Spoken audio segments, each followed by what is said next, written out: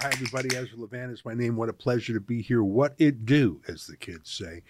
You know, as I mentioned to you yesterday, I used to do these live streams every single day at the beginning of the pandemic. Then I got just so busy running the company because we doubled in size. But I miss it. I like doing it. And I figured I can do half an hour a day, no problem. You know, I'm not that busy that I can't do it. There's so many things I want to talk about. Now, every night at 8 p.m. Eastern, 6 p.m. Mountain Time, I do a full scripted show, a TV-style show called The Ezra Levant Show. So that remains my primary editorial outlet, but there's certain things I just want to yap about, scratch an itch. I mean, yesterday, it's just too much. This clip I'm going to show you, it's just too much. You know, do you know who the president of Europe is? And you might say, Ezra, Europe is a continent. It doesn't have a president. Well, actually, there's something called the European Union, which has a tremendous amount of political power over its member states. And, for example, they have a joint foreign policy, a joint military policy in Europe, which is ridiculous. It really is like giving the United Nations control over your country because no one country has a majority. Obviously, the big countries like France and Germany far outweigh the littler countries. It's just a terrible way, an anti-democratic, anti-sovereign way to live. But they have actually, there's different presidents. There's the president of the European Commission. There's other presidents. But the main president, there's really 5 ways of saying who's the president of Europe. But one of them is a German politician named Ursula von der Leyen. And you might recognize her if you follow European politics. And if you're lucky, you don't. She just said something yesterday about high energy prices that is so perfect. It's too perfect. If you were writing a Hollywood movie script and sent the script to your agent, he'd say, no, that's too on the nose. It's too much. No one will believe it. You got to be more subtle. Well, no, this is real life. This ain't a Hollywood movie script. Roll that clip of Ursula von der Leyen talking about high energy prices in Europe. High because, well, for one thing, they banned fracking. They banned energy production in Europe. But number 2, they decided about a decade ago, actually goes back longer than that, to import their energy from Russia. All right, well, Russia is an authoritarian regime run by a president for life who's a former KGB agent, Vladimir Putin. And he likes making money, but he also likes using Gazprom, the world's largest natural gas company, as a political weapon. It's called a strategic company in Russia. So it's controlled. It, for example, can enter into no foreign contracts without the Kremlin's approval. It really is a kind of fascist combination of business and politics.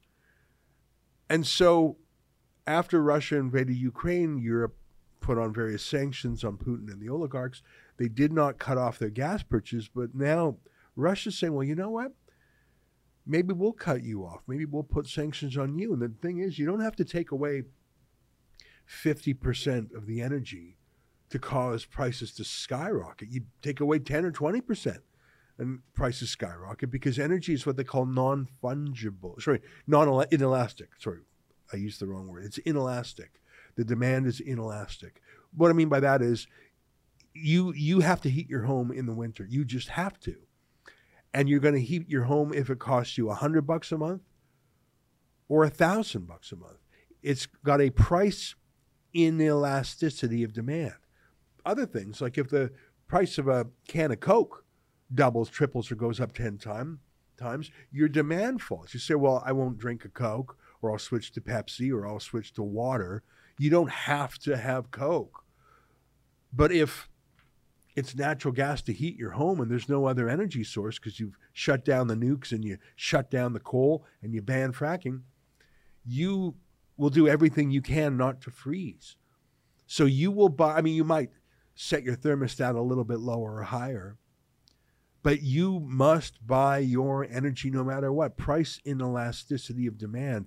People will pay almost anything for energy when there's a shortage. So like I say, you only have to turn off a little bit of the taps for people to panic. So here's what Ursula von der Leyen had to say to Europeans about these huge price spikes. This is too perfect what she says. Take a listen. And this is what is expensive, because in these peak demands, the expensive gas comes into the market. So what we have to do is flatten the curve and avoid the peak demands. We will propose a mandatory target for reducing electricity use at peak hours, and we will work very closely with the member states to achieve this. And this is what is expensive, because in these peak demands, the expensive gas comes into the market. So what we have to do is flatten the curve and avoid the peak demands. We will propose a mandatory target for reducing electricity use at peak hours, and we will work very closely with the member states to achieve this. And this flatten the curve. Did you hear that? She actually said that. Just going to flatten the curve. Just 2 weeks to flatten the curve, kids. That was the lie that started the lockdowns. The virus lockdowns, the pandemic lockdown. Hey, just 2 weeks to flatten. No, don't you worry. We're telling you you can't leave your house. We're telling you you can't go to school. You can't go to your business. We're telling you you can't travel. You can't go to weddings or funerals. We're telling you, but don't you worry. Don't worry your pretty little head. It's just 2 weeks till we flatten the curve. I swear to Jehovah, she just said 2 weeks to flatten the, she said, I just need you to flatten the curve just on energy use. And we're going to instruct our member countries. That's how it worked. What was the word she used? Did she say instruct? Can you play the last 15 seconds of that clip? I forget the term she used for what she's going to tell the member countries. Remember, not a single European voted for this woman. Some Frenchmen voted for Macron. Some Germans voted for their chancellor. I forget the name of the new guy. Some Brits voted for Liz Truss. Actually, she hasn't been in the general election yet. That's the new British PM. Not a single person had a ballot that chose this lady. And what's the word she said she's going to say to the member countries? I missed it. Play that one more time. Avoid the peak demands. We will propose a mandatory target for reducing electricity use at peak hours, and we will work very closely with the member states to achieve this. Okay, so she just said she'll work very closely, but she's proposing a mandatory cap on your energy use during peak hours. Mandatory. That's not it. And I don't want to give all this away because I'm going to talk about this same subject tonight on my show, but I just got to play you one more clip. And this is from the German politician speaking. I like the fact, Germany, about 90% of Germans speak English. Not quite. They really do speak English. It's lucky for us who speak English and not German. Can you find that German politician, I think it was yesterday, who said she's going to support this crisis as long as it takes in the interests of Ukraine beating Russia at war, no matter the pain it causes to German voters, German citizens. Here, let's listen to this clip. It's just incredible. This woman actually was elected by Germans. Take a listen. But if I give the promise to people in Ukraine, we stand with you as long as you need us, then I want to deliver, no matter what my German voters think, but I want to deliver to the people of Ukraine. And this is why, for me, it's important to be always very frank and clear. And this means every measure I'm taking, I have to be clear that this holds on as long as Ukraine needs me. We are facing now a winter time where we will be challenged as democratic politicians. People will go on the street and say, we cannot pay our energy prices. And I will say, yes, I know, so we help you with social measures. But I don't want to say, okay, then we stop the sanctions against Russia. We will stand with Ukraine, and this means the sanction will stay also in wintertime, even if it gets really tough for politicians. But if I give the promise to people in Ukraine, we stand. So, really, it's not that Germany's putting sanctions on Russia. It's Russia's putting sanctions on Germany now, because it's the reduced amount of natural gas flowing from Russia to Germany that's causing the price hikes. That's not German sanctions aren't doing that. Russian sanctions are. I just find it odd that a German politician, in her case, I believe she was elected by the German voters, and she's saying, no, that I don't really care what my German citizens say. I am going to support the war in Ukraine, the Russia-Ukraine war, as long as it takes. I don't know whose interest that is in. I haven't heard any party really talk about peace negotiations. I don't know what the exit strategy is for Ukraine, because I see that NATO and Russia, I mean, really it is NATO and Russia that are fighting there. There's, according to the New York Times, the CIA and other American trainers and advisors are really running a lot of the war within Ukraine. Certainly it's Western weapons. You know, there's massive spending on weapons. I think that they're grinding down the Russian military, that's for sure. But they're grinding down Ukraine, not just Ukrainian military, but the Ukrainian people. And I don't see any path out of it. How is it going to end? Just endless casualties on both sides? When do negotiations start in earnest?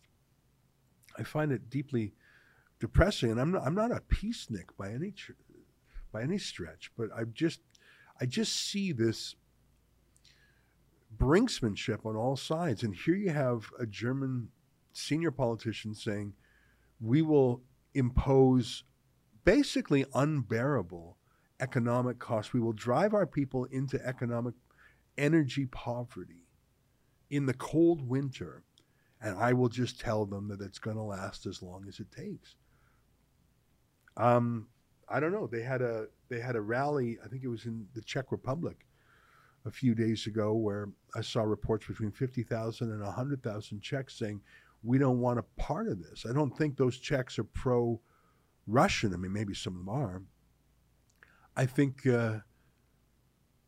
they just said, well, hang on, we didn't vote on this. We didn't sign up for this. We don't see the plan here. Yeah, show that clip. I think that was from the Czech Republic, wasn't it? Those people are rallying against the war. So who are they targeting? Because Russia invaded Ukraine. When they say they're against the war, I truly think they're against the war. But I think the specifics of that protest, at least from what I read, where they didn't want the Czech Republic to offer its own economy as a weapon in the war. I don't know. I just find it odd that the parties of the left, who used to be the parties of peace and, you know, get out of Vietnam and end the draft, and, you know, I guess it was Eisenhower, the Republican, who used the phrase military-industrial complex, but that used to be something that the left said. That used to be something that, you know, like the anti-war movement in the United States for 50 years has been leftist. Those against the Cold War were leftists or even communists. Those against the Vietnam War were leftists, often countercultural activists. Those against the Iraq War. I don't know. It's just incredible that there is no left-wing anti-war movement anymore. And those few who do speak up against it are called Putin shills. It's a kind of new Red Scare McCarthyism. I'm against Vladimir Putin. I wrote a whole book. I wrote 2 books, actually, the thesis of which was we must disarm Putin, not militarily, but economically, by providing an alternative to Russian oil and gas, namely Canada's oil sands and fracked natural gas. I don't know, it's astonishing to me that there is no movement against this war. The only thing we hear, including from Germany, which has been quite liberal and pacifist since the Second World War, there's a bellicosity there that I don't recognize. And I'll talk more about the energy battles on tonight's live stream. But I want to take 10 minutes to talk about a fascinating story I saw on the CBC. It's about the World Economic Forum. I'm 50 years old. Can you imagine how old I am? Half a century.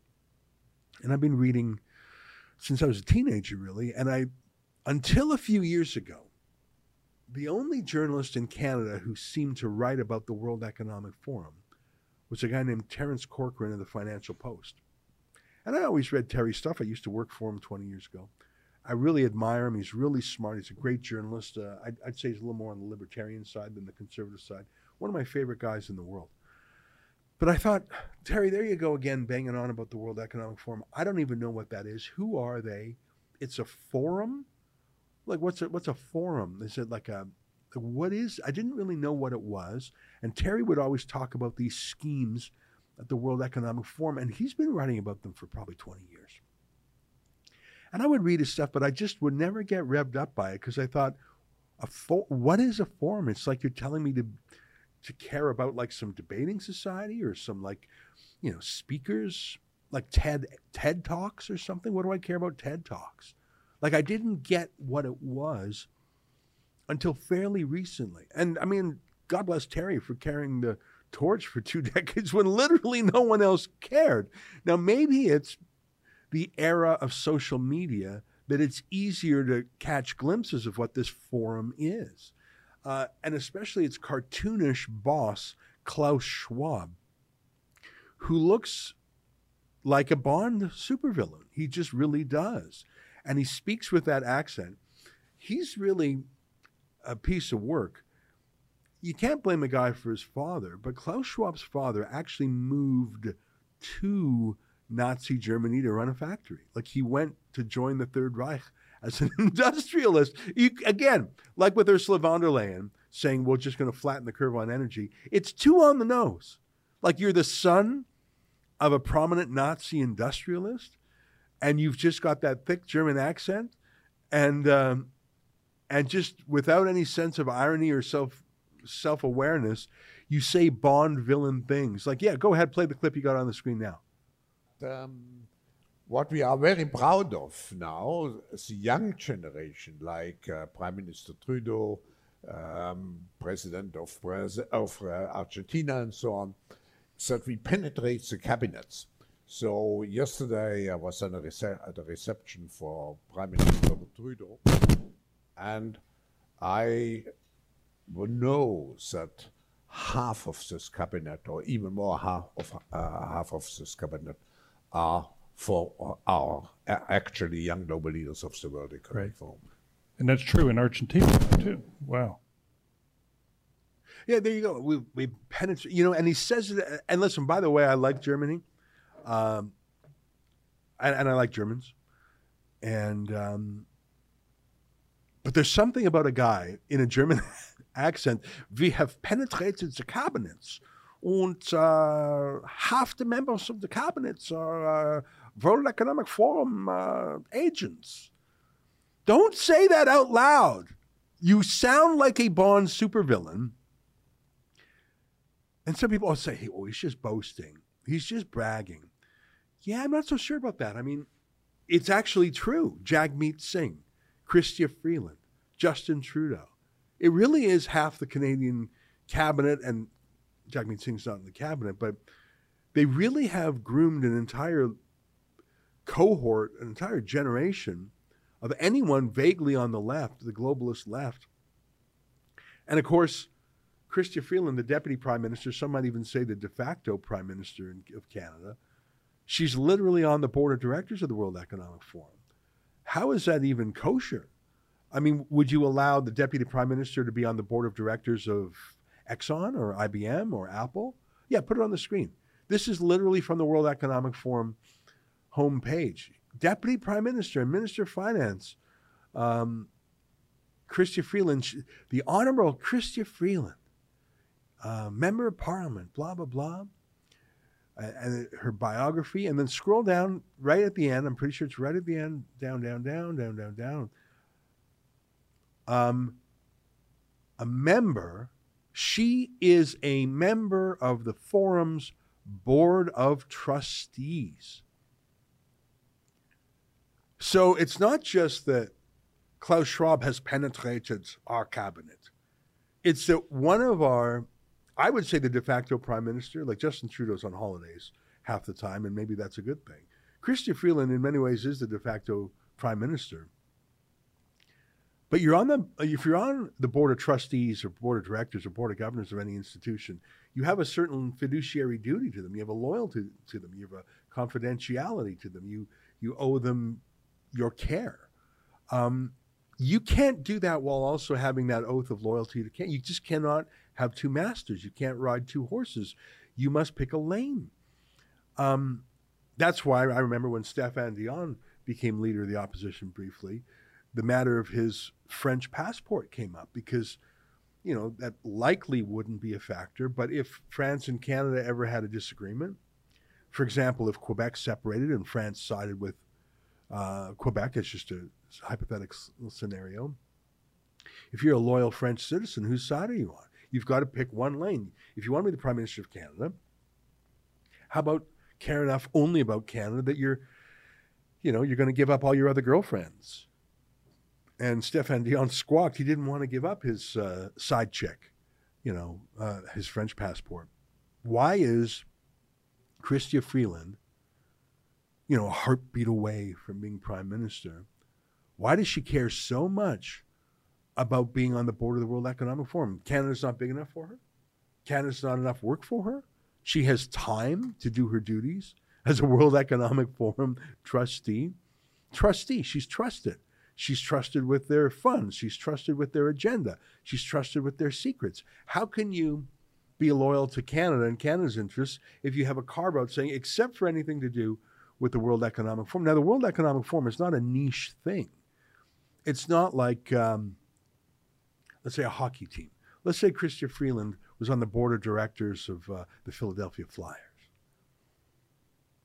Okay, so that could be a conflict of interest, but it'd be very rare, and it doesn't touch on 99% of the things that a Canadian finance minister would touch on. The Canadian finance minister does have things to do with an NHL hockey team. There's government grants, there's tax rules, but it's probably less than 1% of what a finance minister would do, anything to do with the NHL.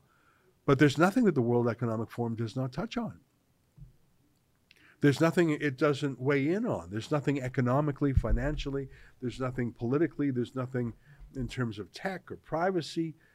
How can you be loyal to one institution that is not the Canadian government and also loyal to Canadians? It makes no sense. Now, listen, yesterday I went on a little bit long, and that detained my friends who come on after me. So I'm going to make sure I wrap up on time today at the bottom of the hour. Do we have any super chats? Not yet. Okay, I saved 5 minutes to talk about super chats. But let me give you a little bit of a teaser about this CBC article. I'll take up the next 5 minutes talking about the CBC article, and I didn't get into it today. But look at this story. Look at this headline. World Economic Forum official says Canada has bigger issues to discuss than conspiracy theories. Adrian Monk responds to criticism, disinformation campaigns targeting the World Economic Forum. Now, this story looks like it's written by Peter Zymonczyk, if I'm pronouncing that right. But actually, he's just writing up a radio interview done by another CBC reporter called Kathy Cullen with this guy, Adrian Monk. And it's a 15-minute radio interview, so obviously I'm not going to play it all now. But here's a short clip of it that our head of video cut. This is only about a minute and a half long. Here, just take a listen to this. There's other fascinating things in the interview, but let me play this minute and 42 seconds for you. Go ahead. What do you think this is about then for Pierre Poilievre?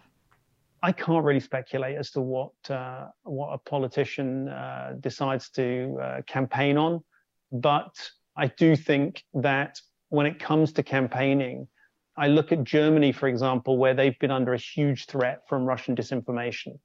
And politicians on all sides have agreed not to use a variety of different materials that have been circulated kind of nefariously.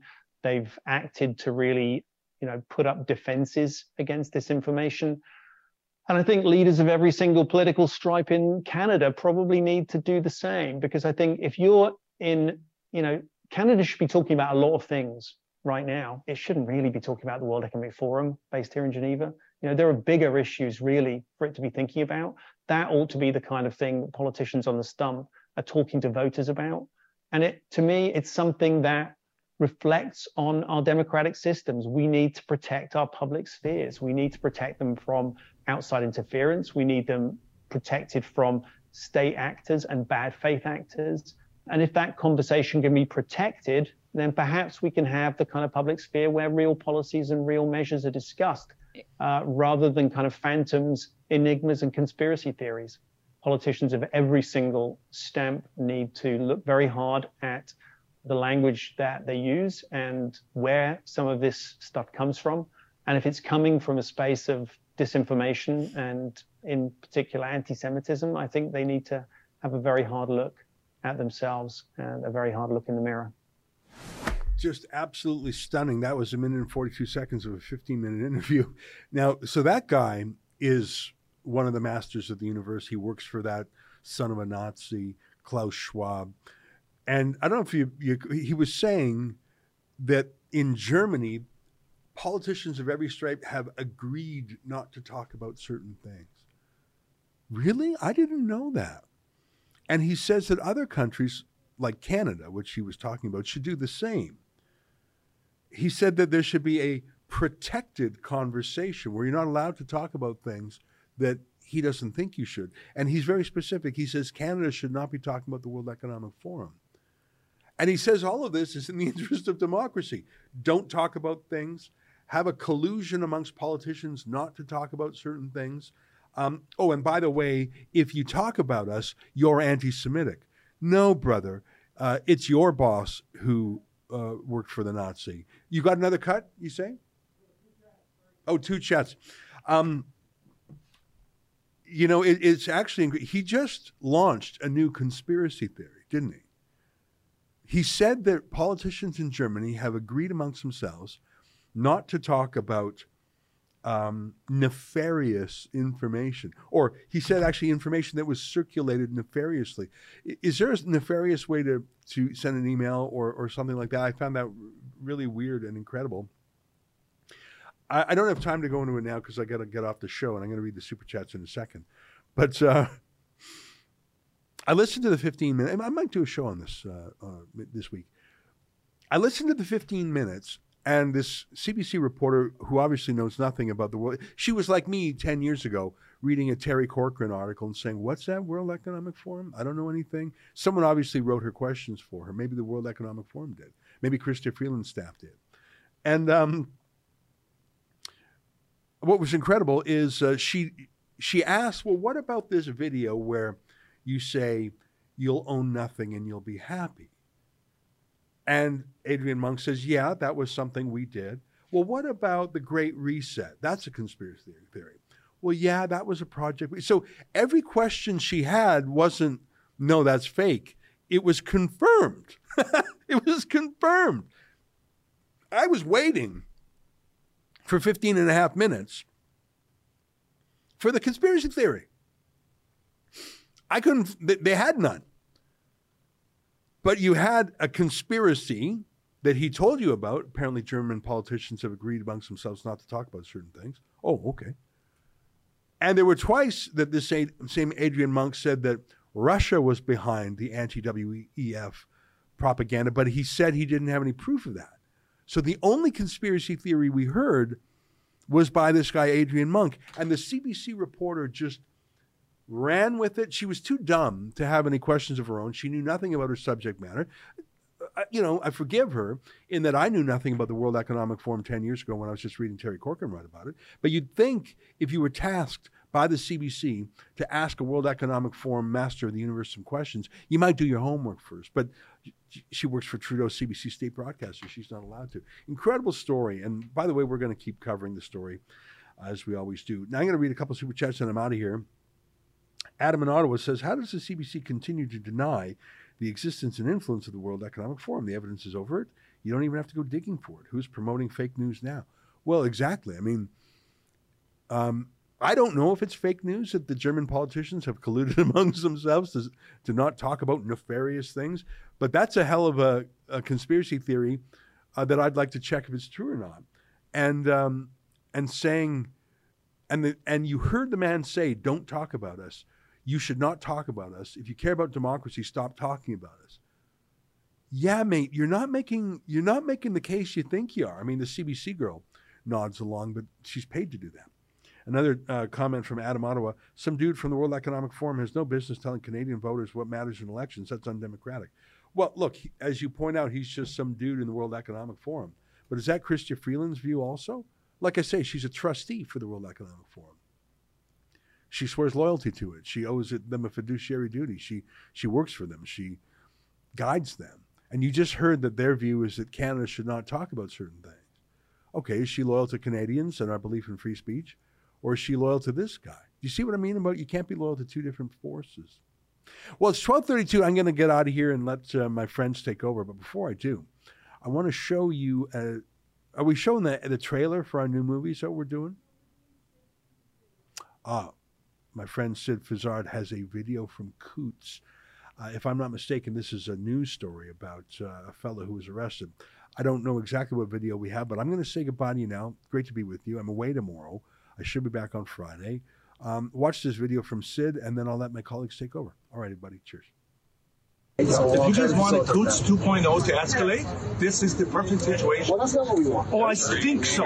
Last week in Southern Alberta, the RCMP sent a SWAT team after a Coots blockade supporter for allegedly attempting to take down a fence. And then the Crown tried to throw him in prison over whether or not he'd be allowed to talk to his best friend. I just want to give a big shout out to the support group that came out tonight to support this, right? Because without them, I truly would have been left for remand.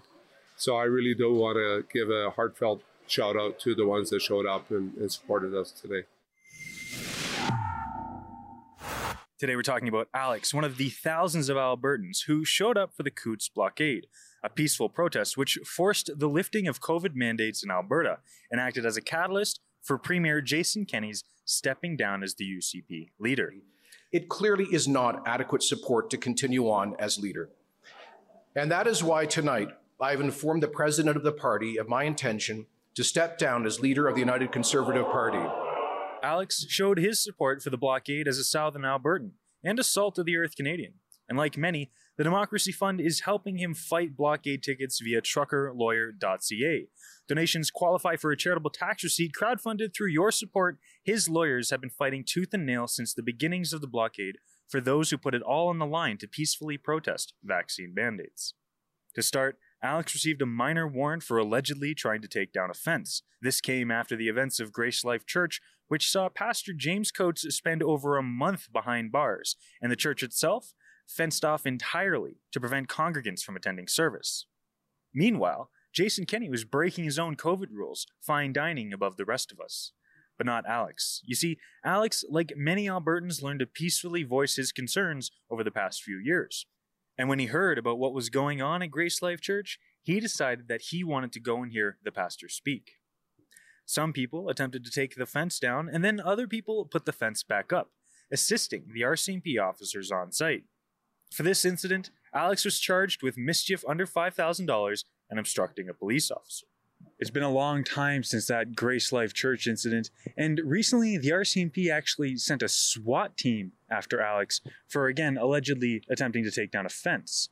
Now, what ended up happening was that Alex had a conversation with the person in charge of the supposed SWAT team, and he said, and he did, come in later that day to show up and to sign the conditions of release and deal with any paperwork. Because he was involved in the Coots blockade, however, the Crown attempted to force Alex into a no communication condition with others at the blockade, including a lifelong friend of his. Alex absolutely refused to sign this condition, but instead of being hauled away to Lethbridge remand, he actually was released to a peaceful protest that was growing outside this little Fort Macleod RCMP detachment throughout the day. Here's Alex to give you an understanding of how things unfolded and how he became a free man.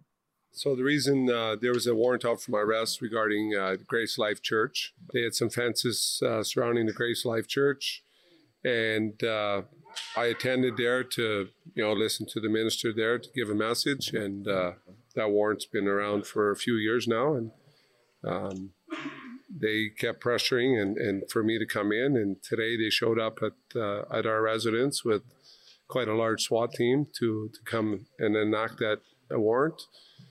I was able to have a conversation with the constable in charge, and had arranged for me to come in and deal with these matters.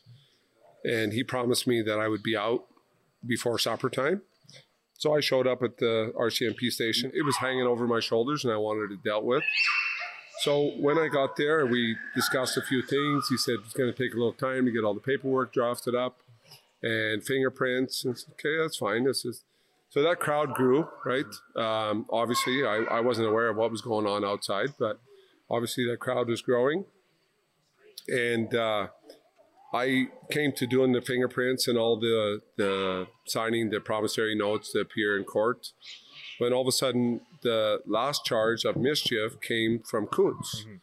And I'm like, okay, I was aware of that. He did tell me that there was an additional charge since the Grace Life Church incident. So then all of a sudden I'm reading down there, and it says that I was not to have any contact with Marco and George Jansen, Marco van Hugenbos. And I'm like, well, no, I'm not agreeing to that. So Marco has been my best friend for too many years, right? And this as well. Welcome to part 2 of the Rebel News Daily live stream, rebelnews.com/live streams. Myself, Andrew, with Mocha Bazurgan, who just woke up out of a coma. I'm just kidding, of course. And Sydney Fizzard, great rock band name out of Alberta. How are you guys doing? Good, very good. You? Doing pretty great. It's well. Nice to be joining you. It's been a long time since we had a chat. Thanks for asking me how I'm doing, Mocha. You know, no one ever does. If you guys want to interact with us, that was a joke. If you guys want to interact with us, we'll take your paid questions and comments, remarks, compliments, links, whatever you guys want to throw at us through the Rumble Rants feature and, of course, the Odyssey Hyper Chats feature. Can't do it on YouTube. They don't love us anymore. Demonetized on there. So if you want to join us on the Rebel News live stream every day, which we know you do, it's rebelnews.com/live streams, and you can interact with us in those ways. The first topic on my list here, boys, is Crazy Mask Lady. I don't know if you guys saw this. It is a doctor, apparently a family physician, who is on the show Steve Paikin, I believe it is, on Ontario's government channel called TVO Channel 2. He's a pretty left-wing guy, but a lot of people see him as a fair interviewer. He had a doctor on to talk about, you know, relinquishing vaccine mandates and if they should have another mask rule. She came across as, you know, pretty unhinged, as you can imagine. So I want to get your guys' reaction to this after we play this clip cut by the very talented producer Efron, I believe, yesterday. Can we go ahead and play this, guys?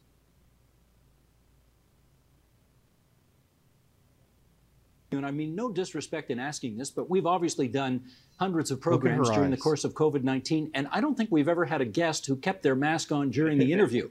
So again, without prejudice, I merely ask, how come you're wearing yours now?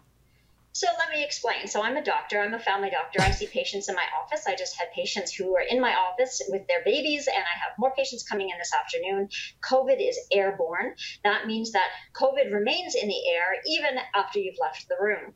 I keep my mask on. It is a way to protect myself. It's a way to protect my patients. It's a way to protect my staff and the community. It is what healthcare providers across the world are saying that we should be doing, and it's really not a hardship. I wear my mask from the moment that I arrive in my office in the morning until the end of the day.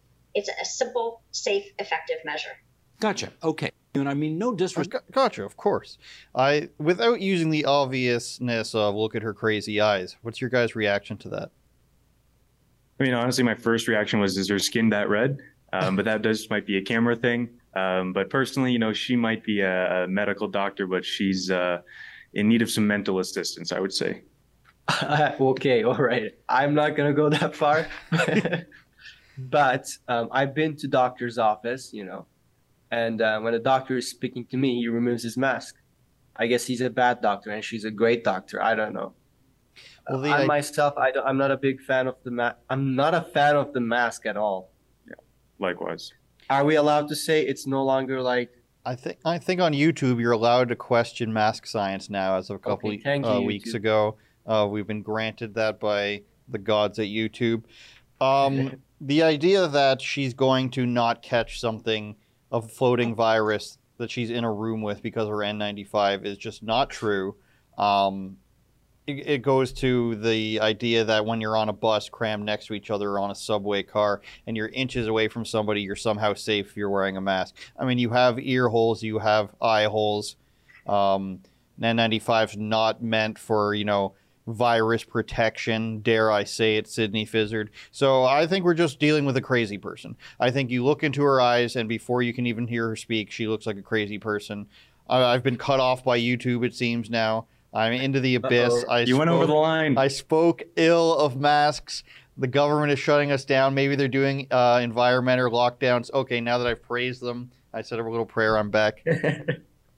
I think you can just tell, speaking to this person, that they're a little bit unhinged. We're more than 2 years into it now.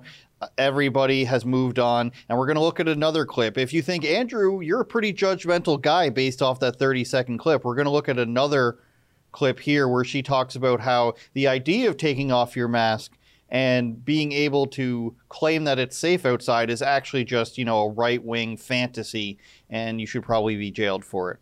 Last part of that is my monologue, but let's play this clip. We're all getting back to normal now, folks. So let's start there. Are we back to normal yet?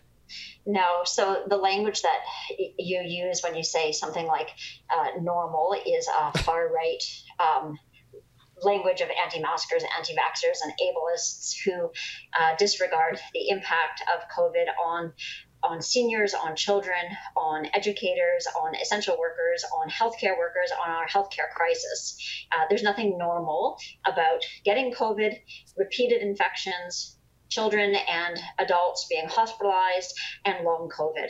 There's nothing normal about taking away the protections and the proactive measures that we had to help to reduce transmission of COVID. And there's nothing normal about getting rid of any kind of isolation requirements, which would have helped to curtail outbreaks in schools, in workplaces, and everywhere else that you go. We're all getting back. First of all, let's point out that she's out of breath while talking because she's wearing a mask, but she may be, knowledgeable in her field, but she hasn't looked into any of this stuff. Nothing that she commented on there was accurate. Maybe you could argue that she said that older people, it's ableist to assume that old people don't need any extra care, but nothing she said there was true. I find it hard to believe that a person who works in the medical field can do zero research into something that's taken over our whole lives. But if we're going by her logic, then we should have been wearing masks all along, and we should never take them off on the off chance that you might get sick with something that could sideline you for a couple weeks or be detrimental to people who are immunocompromised or otherwise have a poor immune system for the sake of being old or having another illness.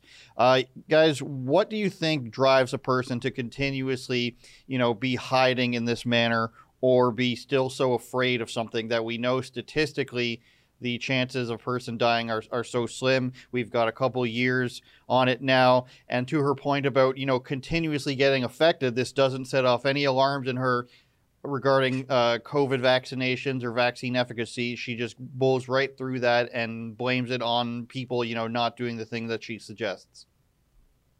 You want to say? I mean, if she wants to tell us how to live, maybe she should run for office. I'm so happy that these experts are no longer the influencers of public opinion, because I think the public opinion has shifted. They had power over us last year, the year before, but now it seems like that has diminished.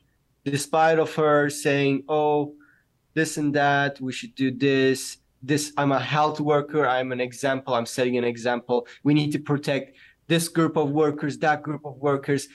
Getting back to normal is a far-right conspiracy theory, blah, blah, blah.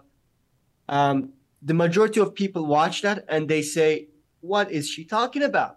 But she still thinks that the public opinion is the same as it was last year. Well, Sid, do you think that's true? Sorry, do you think that's true that people are watching that and saying this person's not making any sense? I think for the most part, most people would be. But I just want to say, those who continue to wear a mask, I remember before this that it was a common thing that in China you would wear it because of the smog, right? Now that's a different conversation, but there was a normalcy around it in relation to that. But now people are taking it on as, there's this moral umbrage and there's this fraction of a support it'll get. Well, you still see people wearing masks that'll go into a McDonald's or a Tim Hortons or wherever. And that fraction of a support or a fraction of protection that you got from wearing a mask, you just lost, because instead of making a coffee in the comfort of your own home away from everybody else, you decided you were going to go into it's not a public kitchen, but basically might as well be, filled with a bunch of people that you don't know. Constant liquids are being handed around, and you're going to still wear a mask. I mean, these people clearly have Stockholm syndrome. They've been fed a very, very harmful set of bits of information, and now they don't know how to relinquish themselves from that. And they think now, if you take off the mask, you're bad. And, I just want to say, when it comes to wearing a mask, well, that's probably the least environmentally friendly thing they can do. And I bet you a lot of the people wearing masks are also strong advocates for the environment. Well, not to out myself here, but I went into a Starbucks on the long weekend, and nobody in there wearing a mask except for one older woman, probably in her 50s. She's wearing a mask, and she's got her own little, that felty paper that comes in packages when you first open a box. It's a softer paper to protect things. She's holding her phone in one of those inside of her purse to, protect against germs. I've never seen anybody do that just for screen protection. And she's wearing a mask, so I think I did the calculation correctly. But she also has no problem being handed the cup by the barista, who just had it handed to her by a second barista, all without gloves or anything. So a lot of contradictions going around there. And like you said, it's so important for you to go into this coffee shop, yet you feel it's dangerous enough to be wearing a mask. On the drive-in here in Toronto, I see families wearing masks outside. An old woman coming out of her mask, and I'm not exaggerating, coming out of her house, of her front door, in a mask with a shield on. So she's thinking that this environment, the wind's blowing all sorts of harmful particles into her direction, and if she wears a face shield, then she's somewhat protected more so, as opposed to air floating, everywhere. It must be terrifying for her. Well, and another thing people don't realize is that, the lung system that we have in our bodies, sure, we intake oxygen and we disperse that oxygen through our blood veins to the rest of our body. Sure. But we're also exhaling just as much as we're inhaling. And it's carbon dioxide, it's other bacteria, it's things that the body doesn't want. They don't just go through the rectum. They also get exhaled as a process of elimination for the body. And now all of that stuff that your body doesn't want, depending, of course, on the mask you have, if it is a proper, real mask, not one of these, ones that she was wearing or whatever, well, she's exhaling all of that bad stuff that her body doesn't want onto that little surface that she's breathing through. So A+ there. Good job on avoiding bacteria. But as well, I just want to mention, over the last 2 years, when we're, masks were made mandatory, vaccines were made mandatory. When were eye goggles made mandatory? I mean, you can get COVID through your eyes. This isn't new. And yet they've never said anything about you wearing safety goggles because it makes you look like a loser and they know they can't sell it. Yeah. Scientist Sid Fizer. Imagine this. The argument against those who didn't want to wear a mask was that, oh, you should wear it because it's keeping others safe. I'm like, okay, why don't you wear something that keeps you safe? Because that makes you a good person if you're thinking of other people, Mocha. It's a one-way mask. He's confused. All right. Okay, maybe I'm selfish then. You're not following the poor logic closely enough, I feel. We've got to go to an ad here. We're going to be back with so much energy crises across the planet, California, EU. It's really entertaining, if not terrible and scary stuff. We'll be back in a moment. Thank you. We started off this convoy calling it Taking Back Our Freedoms. But our freedoms are nobody's to take away. So we're going to restore everybody's freedoms.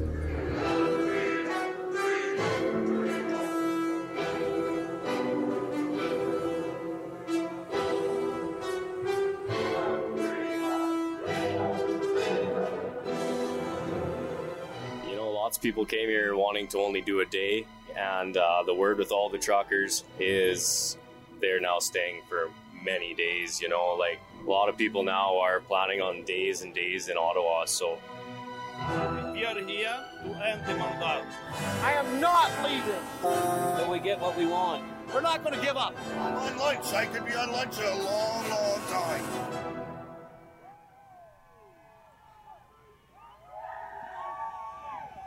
Go with down and Wow, I thought Obi-Wan and Darth Maul were about to come on screen there. That was wonderful. I hope that's the score for the entire documentary, Mocha. We have a lot to look forward to there. Well, I'm really looking forward to it, and we got the documentarian here, the editor. Let's hear it. How was it? Well, thank you guys for your interest. It was a hard journey. It was cold. From Calgary to Ottawa, we drove, me and Celine, and all the adventures that we have witnessed, the truckers, the brotherhood of the people, seeing them together, witnessing that unity. I would call Efron, our head of video. I would be like, I don't know how I can translate this to you. And if I can't translate it to you, I don't know how I could translate to the public. But there's something big going on. There's people everywhere, on every range road, on every intersection as we head to Ottawa. It's massive numbers of people. People are crying, hugging each other, kids are giving like the mails that they wrote to truckers. Truckers are being donated food, like money, drugs, all sorts of things. It was a over-the-counter drugs. Sorry. Yeah, it was really something to see. Gas as well was being donated. That's certainly a point of contention. Yeah, and I added classical music often in the trailer, in the documentary itself, because the musics that I found that people knew and they could relate to, it also translates the adrenaline, the buildup as we come close to Ottawa. Because when we were there that night, the first night, to witness that convoy, we didn't know what was next. And it ended up with the enactment of the Emergencies Act. So this is up right now? This is going to be released on September 19. It's up and live on rebelnewsplus.com at the moment. All right, and very good. Not only was that an incredible journey, but and I'm not sure if it was touched on, but you actually, after you left Ottawa, you made a pit stop in Coutts where the blockade was happening as well. From Ottawa, we were with Alexa, Dakota, Lincoln, Toronto team, and then I straight drove down to Coutts to unite with my Alberta teammates, Sid and Kian. Deep into the bunker of Coutts, where Sid emerged stronger than before. All right, we're going to transition to energy emergencies. Of course, that's what they were going to call them now, guys. Over the last year and a half, people have been saying, well, what's coming next? And a lot of people, I'm sure people on this channel said, well, it's going to be energy and climate lockdowns. Have they put lockdowns in? No, not yet. Have they made it so that you don't control your own energy destiny? Yes. So in a way, I think it's the exact prediction that was made. I think they're initiating or instituting policy, whether it's written or not. I don't believe it is. Maybe in France, Macron said, this is what you voted for.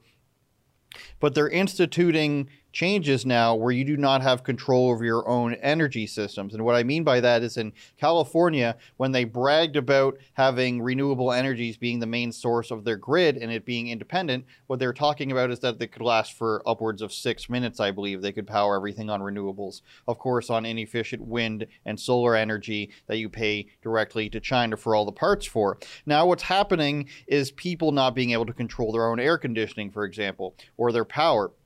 We saw a story out of Colorado where users of a certain energy company were locked out of their thermostat. So it said you can't adjust your temperature because we're in a climate or environmental emergency. Now, given the fact that those people did sign up for it, many of them said they didn't have it explained to them properly. It was in fine print, et cetera, Ian Miles Chong wrote about this, and I believe young Jeremy Lafredo, don't call him Seth Green, also commented on this. So they technically knew about it. It was to save $100 or $150 a year, but they didn't expect that when it hit 95 degrees, the thermostat would say you can't turn your air conditioning on. Let's show that for a second, producer Olivia. 22,000. That's a lot of people. 22,000 smart thermostats in Colorado locked over energy emergency, sparking outrage. I mean, you kind of signed up for it, but that is the liberal way. You know what I mean? That's I'm going to sign up and vote for this, and then when it happens, oh my God, how are you doing this to me? I don't know how this happened. And the same thing's happening in California now. The ISO, which I guess is the people who monitor the energy services, they declared an emergency alert. We have not called for rotating power outages yet. Read the news release. Scroll down. What time was that at? 9 o'clock yesterday. If I'm getting my dates correct. Yes. So they started off to say, we're not calling for an emergency yet. We're just warning you guys. We're not having blackouts yet. We don't need to see their press release. It goes on to talk about the fact that last night, I think we can find something from, go for Gavin Newsom's. That one right there, Dave Rubin. We can show that one. So then we've upgraded to, we're now in a flex alert, says Governor Gavin Newsom. What does that mean?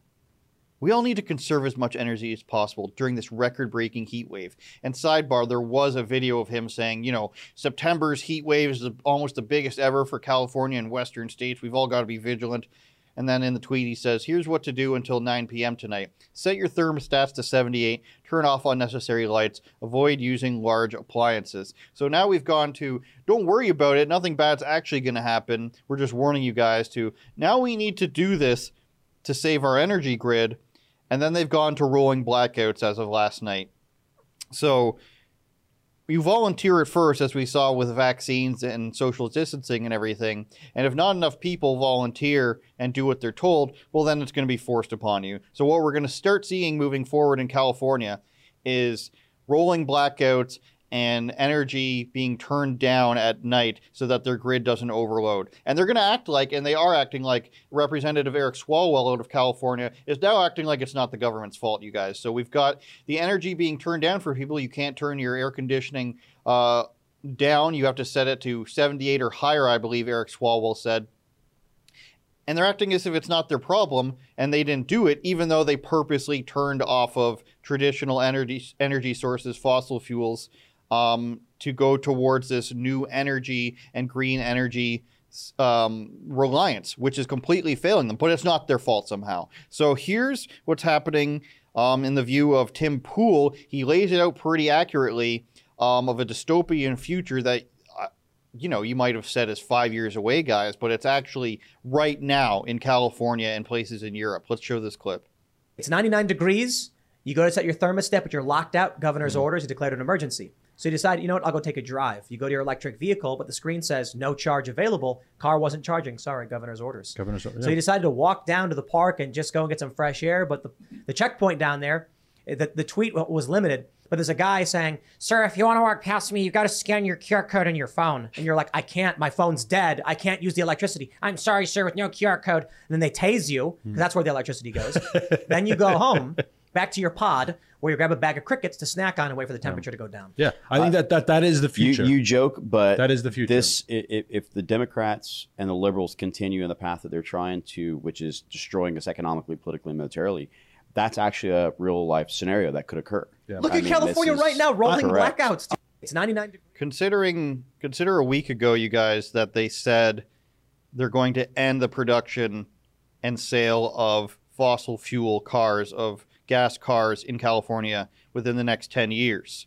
And then a week later, you got to buy an electric car. You're saving the environment. Then a week later, you can't plug in your car and you can't turn on your air conditioning. How do you guys feel about this whole thing? Did it come faster than you thought it would? Do you think it's going to, infect the rest of the Western world? You want to say? You can go ahead. I think it's picking up more now. So, of course, partly because, the energy transition, as they say, and whatnot. And I just want to touch on the fact that the whole environmental claims and this and that, and, changing our sources of energy from, less natural gas and oil-based to, let's say, electric or EV cars, as they call them, the electric vehicle cars. All of this revolves around the digitization of the combustion engine. And I say that because the combustion engine, you put fuel in, you spark, you go. Well, your car used to just do that. And then they put a computer in it. And then the computer would tell you that, your tire's flat when it wasn't, And they do all of these sorts of things to infringe on your ability to use this simple device. That's so that they can have more avenues of control. And they've gone down this path for a long time. And let's say, nowadays we have to go to electric vehicles. Okay, well, that doubles the production. So instead of just creating a car, well, you have to create the battery and the car, and the battery's going to have to get replaced. I mean, sure, a car would too. But you're using rare earth minerals and slave labor basically to make these batteries. And the end result is what? Allegedly a little less carbon. Meanwhile, you're digging up all these exotic materials that are creating these very harmful chemicals to the environment. And the whole thing is really just backwards. And you think about Canada itself. Well, Canada, we are a northern country. Okay, we have winter. I don't know about you, but when I got here, winter picked up a notch compared to what it is in Toronto. And you're not going to be able to survive if you're trying to live off electric, and especially if you're trying to supply the power grid with electric. Well, all that's going to do is you're going to have your windmills in the day that are going to produce, crumbles of energy. And then you're going to have either a coal or a diesel plant that's operating 24/7. And it's going to be operating on low basically as a backup supply for energy. And that has to cycle up, down to meet supply and demand. That'll change with the days as you go from day to night. And, into night, the wind kind of drops. Obviously, there's no solar at night. So these combustion engines are going to be picking up the slack. And that cycle up, cycle down actually causes more damage because it's the influx in operation really destroys and adds expenses to the whole system. I want to see. Sorry, that was a mouthful. No, I want to see freight trains, freight planes, trucks that are running based on electricity. Well, I mean, Trudeau's jet's a perfect example. Like, when are we going to see Justin Trudeau flying an electric jet? I mean, we know he loves to use it. I mean, his jet is small, though. Exactly. So he should be able to. Yeah, but these big planes that carry our products, how are they going to do that? Mm-hmm. We are already supply chain issues we're experiencing. Yeah. Who knows how long it's going to last? Yeah, and inflation's picking up too. I don't think it matters to them in the sense that this is exactly what they want. They want, everything to be too pricey for the minions, for the peons of society.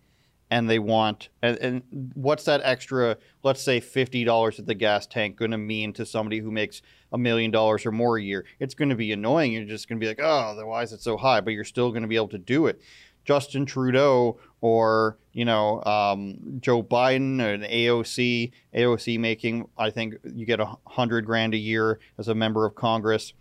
They're still going to be able to pay for whatever it is they want to do, whether it's increased price on meat or increased price on gas, or, they're going to get together with their little community of people. Let's say in Hollywood, which is in California, of course, has all these rolling blackouts. Well, a bunch of these people who have $10 million plus in the bank are going to say, well, we live in the same neighborhood. Why don't we just build our own energy grid, our own mini grid here, powered by whether it's, diesel engines, or we pay an electrical company to build a grid for us and pay them $100,000 a year to monitor our electrical grid for us. Problem solved, right? I mean, this is possible. You see little electrical grids in places all the time, and little transistors and whatever on the corner of your street.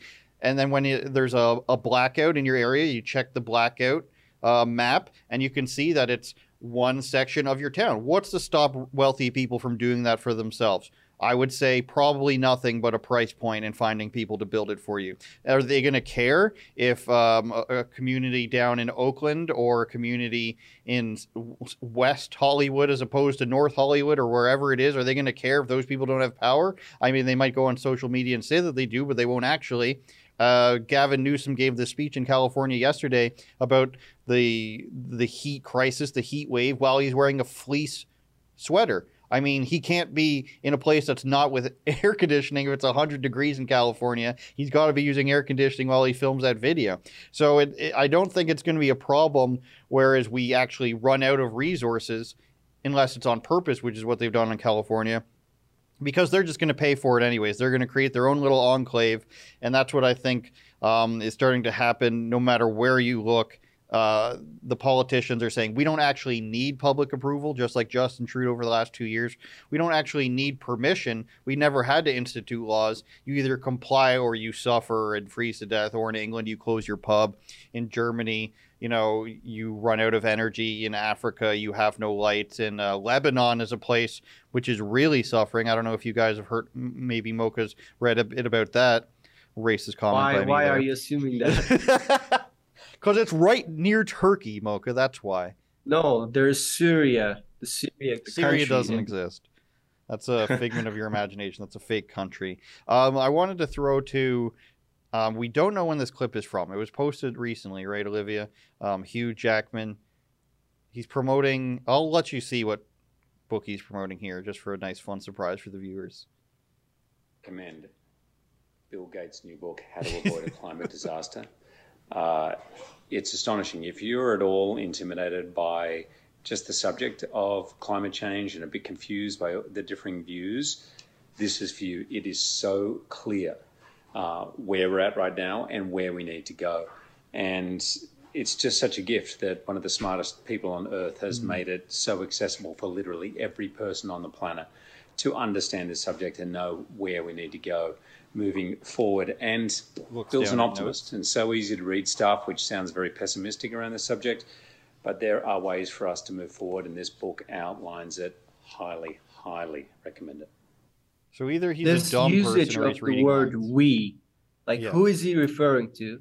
Because I don't see him and I as we. Listen, so I'm Wolverine not is just like you, okay? You're just if he wants to stop using electricity and listen to Bill Gates, who, as far as I'm concerned, has no capacity of comprehending how society works because it's so complex. And he's not going to be the one paying the price if things go south. So why should I listen to him? So why should I and that guy who refers to us as we? I'm like, no. Well, it's you. It's not me. The whole climate change thing, it's a joke. They see a natural disaster, like let's say a wildfire. They'll look at that and think, oh, humans are bad because we made the world so warm that there was a big fire. Oh, wow, look at us. Whereas wildfires are actually good. Yeah. We're so self-absorbed. Like you think about a wildfire in reality. Well, there's a plethora of species out there and large trees and pines and whatever, what have you, that their seeds literally require extensive heat for the the syrup or whatever to burn on the outside, releasing the shell.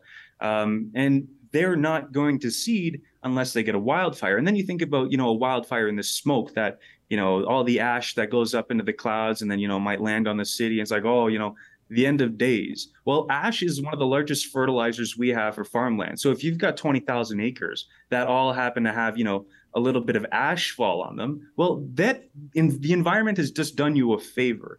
But they'll look at these things and they'll think, oh, it's the end of days. Like we still have coral reefs, right? Well, those are supposed to be gone by now. New York was supposed to be underwater. Florida was supposed to be underwater. Well, none of these hypothetical situations actually happen. But anytime there is flooding, like I think there's some flooding in West Asia right now.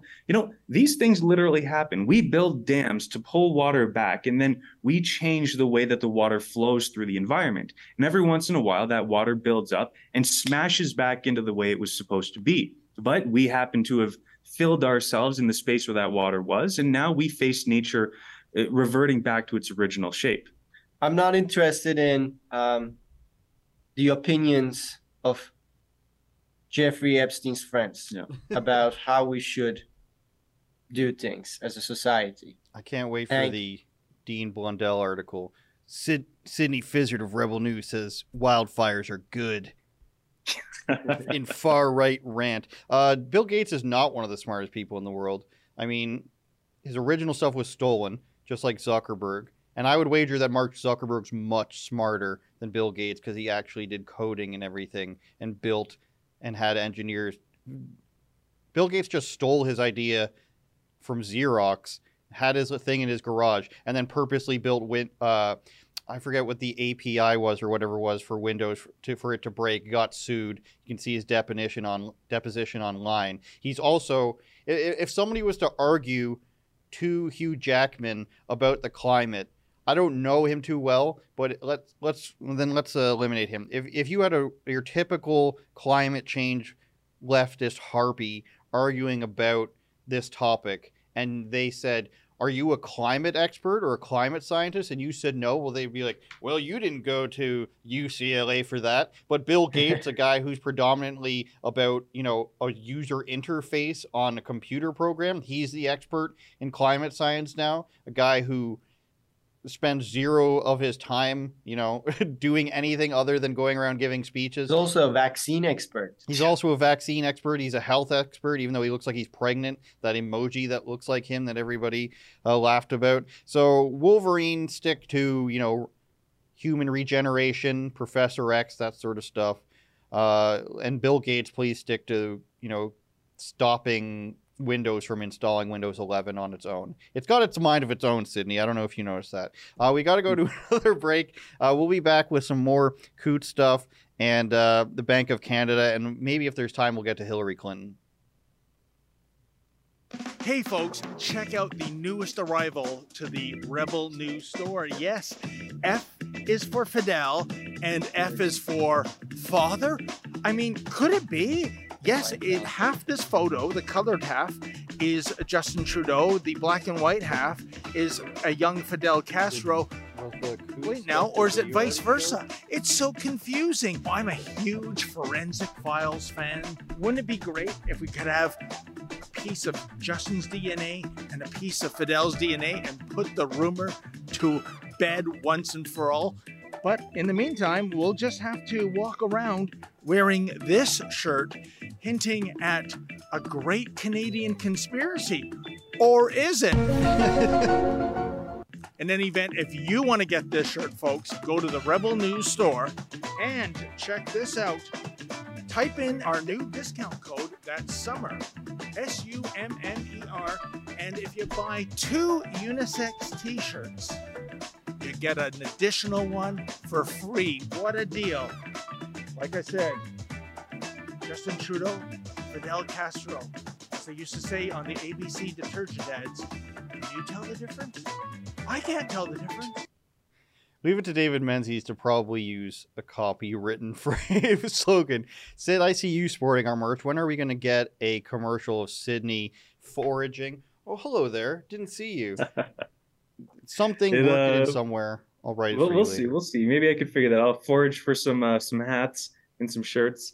But I just want to say, guys, you gotta get that Rebel merchandise. I got the hoodie, I got the hat right now, and of course, for me personally, I'm probably wearing the hat too much. But Rebel, it's all about psychological warfare. And if you want to join, you want to be a Rebel. Infowar. Sydney Fizzard understands. Got to get some merchandise. He's a true patriot. He's wearing the merchandise. Go to rebelnewsstore.com. Mocha Bazirgan has been fighting the war since 2016 in Turkey on the Turkish front. A lot of patriots there. They take the fluoride out of the toothpaste there. They've been ahead of the curve. You can be ahead of the curve. rebelnewsstore.com. Do you guys want to talk about the release conditions in Coots? Did we already show that video? I'm not sure. Or do we want to go? I know Mocha wants to talk about interest rates, and I'm not even kidding. I don't think I'm ever going to see inflation go down in my lifetime. Because why would it go down? Well, are we watching what happened in Turkey unfold here in Canada? Oh, yes. Yes. It starts slowly, and then it's like compound interest. Slowly, and then it just goes up. Just like the COVID infection rate when it first started. 1 case, 3 case, 5 case, 10 case, 100 case, 200 case. That's what's happening with inflation.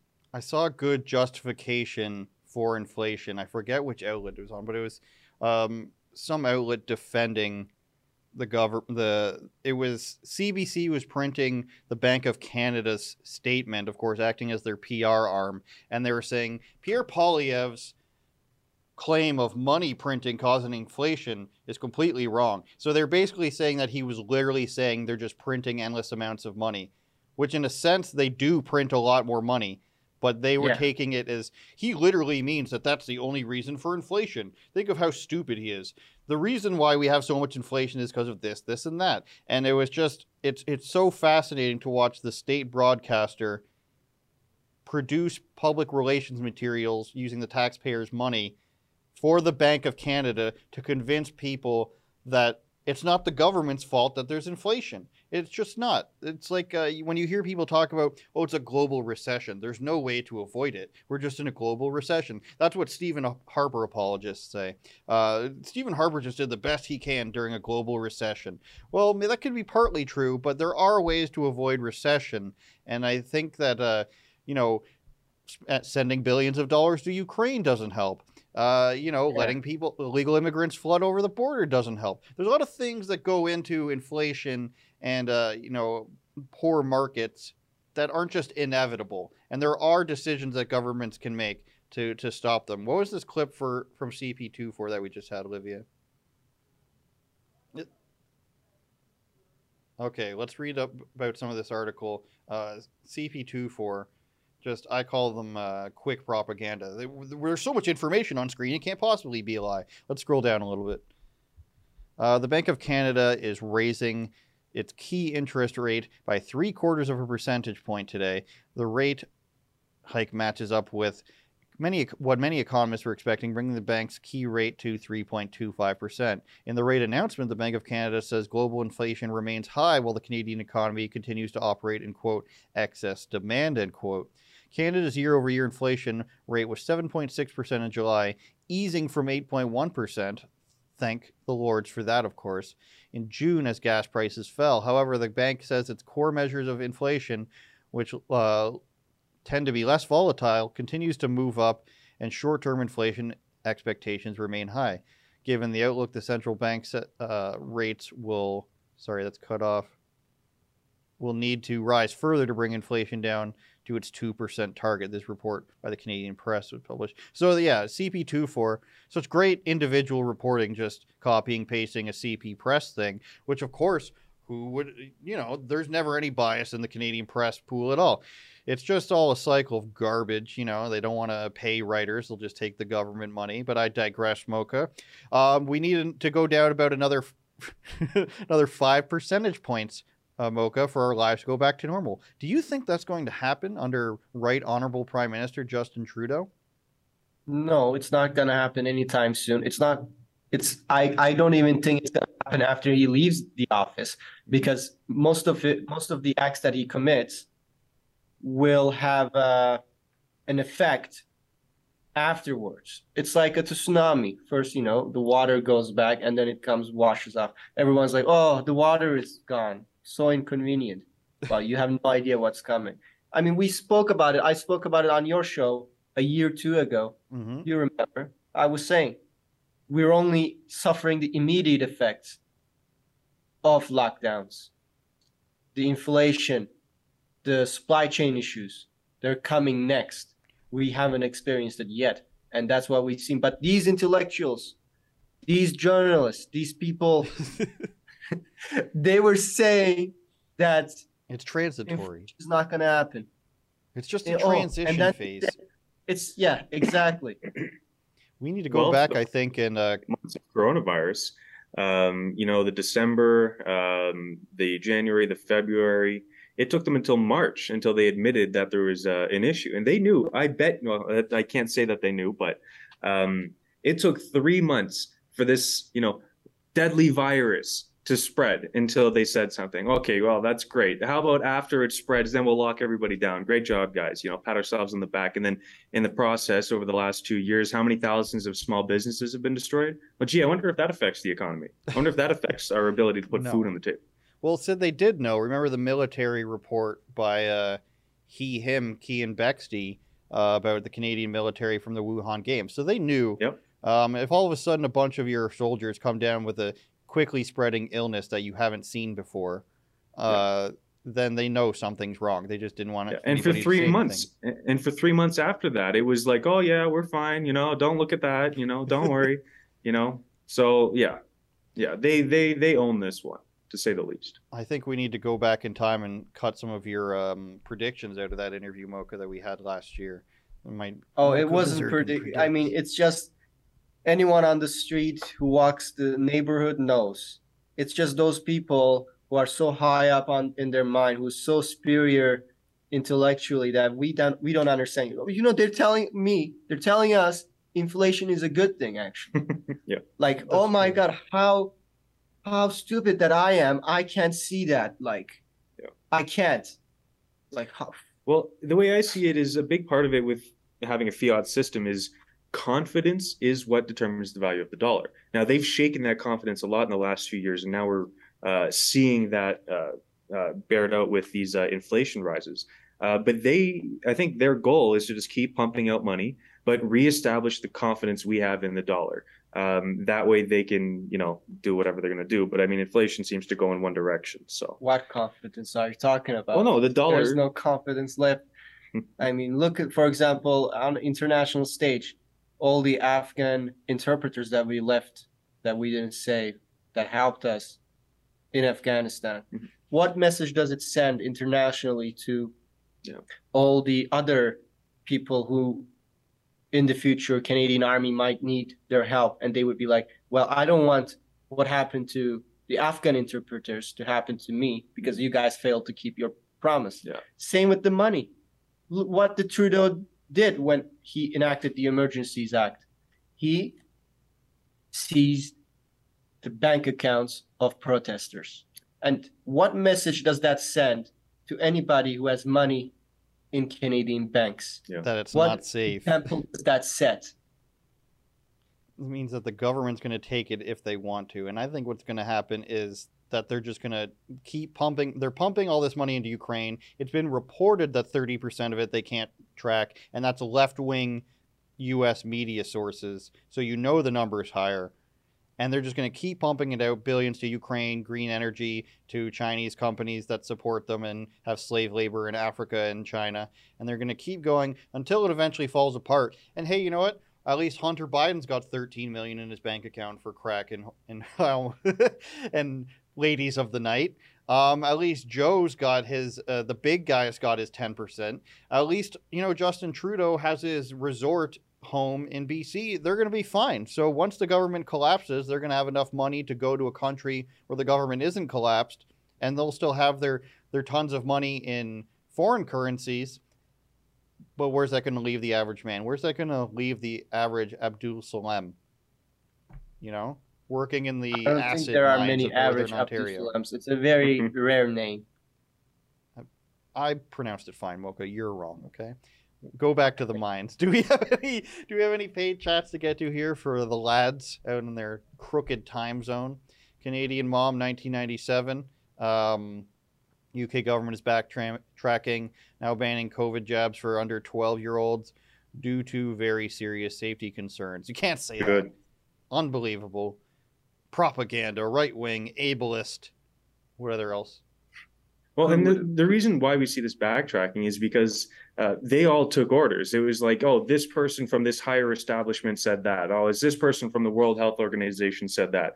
We're going to follow their lead. We're not going to question the science. We're not going to do our own due diligence, as like Health Canada or whatever, to actually establish what is true and what is false. We're just going to pass the buck on to the higher agency. And now we're seeing that's coming to bite them slowly but surely, and they have to recede because the information is coming in. I mean, in what form would they pay a price for being wrong? Well, it's nothing. Nothing. What are they going? What's going to happen? Nobody gets fired. You fail up in leftist politics. The Ontario Science Table got dissolved. Now they're making a new one with even more people. Probably going to have a bunch of the same people, or they just got their bonus and ran. So nothing happens, Mocha. And I think you know that. I think you're lying to me. Next one, please. AMT6. Go ahead, Mocha. You read this one. This doctor needs to watch the video of Dr. Bayram Bridal from a year or so ago, where he wore 10 masks and was able to steam up his eyeglasses to demonstrate masks don't work. Well, that's another thing. Like, never have they said, anytime you see a guy who has a beard and is wearing a mask, there's no point. There's no point. Unless you clean shave, with the razor, and then you use a little bit of Vaseline on the area where the mask meets your skin to create a proper seal on the mask, then you're not using it properly. Sorry, I just want to come on. The people, they don't want to hear all that rational stuff. They want to hear mask saves the grandma. Do it or you're a bad person. Well, wear one of these, blue masks and clean up a house that's full of asbestos. All right, let's see how that goes. Wow, Sid, really putting us in harm's way. What's that movie where the Aaron Brockovich, Sid Brockovich, setting us up for asbestos poisoning? Okay, I think we got a couple more. Go ahead, Sid. This looks like a good one. I would disagree. It says Mocha and Sid, it looks like you guys got the S end of the stick having to work with Handrew. Come on, this gotta be someone from our... This is what people who like me do. They insult me. Handrew is one of my favorites, and I love his merchandise and his show. Thank you. It's a culture I've fostered, unfortunately. I mean, the H on Handrew has to be a French pronunciation. Handrew or something? I don't know. Maybe Arabic. Mocha would know something about that. Don't look at me. No, I don't know. Mocha's from Saudi Arabia. He's been profiting off of oil princes for years now. That's not true. That's not true. I think we got one more. Adam Ottawa says, the wacko doctor you showed is rated 2 out of 5 stars on ratemds.com. This might be telling of her personality. Or maybe people went on last night after they saw her and made some of those. They're probably not a lot of... let's not come to that conclusion. Maybe she's a bad doctor. I'm saying it's possible either way, Sydney, all right? I don't think there's I'm the one who called her insane. Who could decide for everyone. Yeah. No. I mean, anyone who gives the decision that, nobody should go outside, just please get lost. I don't want to see you. Don't get in my eyesight. I might lose myself. He's going to retreat back to Lebanon, and you guys will never hear from him again. I'm looking forward to a Sid and Mocha podcast. I'd like that to happen. Producer Efron, if you're listening. It can be audio. Doesn't matter to me. I would like to listen to it on my drive-in in the mornings. Mocha Bazurgan at 9 Mocha. Sydney, what are your socials? My socials, sorry? Sid Fizzard, SYD, FIZZARD. That's for Instagram and Twitter. There you have it, Mocha Bazurgan on Twitter. And, of course, follow the Alberta coverage and the Coots documentary available on rebelnewsplus.com. That's going to be it for us. We'll be back another day. rebelnews.com/livestreams is where you get the daily feed for the live stream. And, of course, my show tomorrow night is with Uncle Hack from the Danger Cats. Sid's familiar with those people, I assume. They're about his speed. All right, he's saying no, but he's a comedian that had his latest show canceled because of, mean things, mean jokes, non-PC jokes. So look forward to that tomorrow night on Rebel News Plus. You can catch us, of course, on Rumble, Odyssey, Getter, and YouTube. We will see you tomorrow at the same bat time, same bat channel. Sid, do you close us out here? Yeah, last thing I wanted to say, guys, is that video that came on as Ezra passed the show to us about the Alex, the Coots supporter. Check that out at truckerlawyer.ca. Also, check this documentary as well. I said the documentary. Do that too, please. But also, I'm looking at the time here, and it's lunch o'clock. Wow, very good one, Mocha. Sid, sing us out, will you? Sorry, what? Sing us out. Maybe Young Hearts Be Free Tonight by Rod Stewart. But I'm grateful to all our viewers who stuck around today. It's nice staying around to have a live chat. And Andrew, it's been a long time, so I look forward to our next one. Long time without you, Sid. I do not regard any song that plays at franchise like Subway, Burger King, or elsewhere. I don't listen to any of them. We should end with a smoke break with Sid. I wish, but you're not giving them to us. You're not giving the audience what it's wants. Lots of manpower goes into this live stream, and it's lunch o'clock. So let's wrap it up, please. Sid, sing us out. Do it. You really want? Okay, you can fade us out anytime. Rebelnews.com/livestreams. We'll see you guys next time. Thank you for watching. This is Lewis Brightpool for Rebel News, and today I'm in Dungeness outside of the RNLI lifeboats base where weather conditions are looking very good. It's clear skies and the sea isn't as choppy, so I'm hoping to catch a glimpse of a migrant crossing. So the RNLI actually stands for Royal National Lifeboat Institution, where traditionally the RNLI was set up to help people who are either stranded out at sea or in a bit of distress around English waters. But unfortunately, the RNLI is wrapped up in its own controversy for getting involved in the current migrant crisis. The controversy surrounding the RNLI comes from the fact that donators are contributing because they want to help save lives. The donations are not meant for the RNLI to act as a taxi service for the migrants.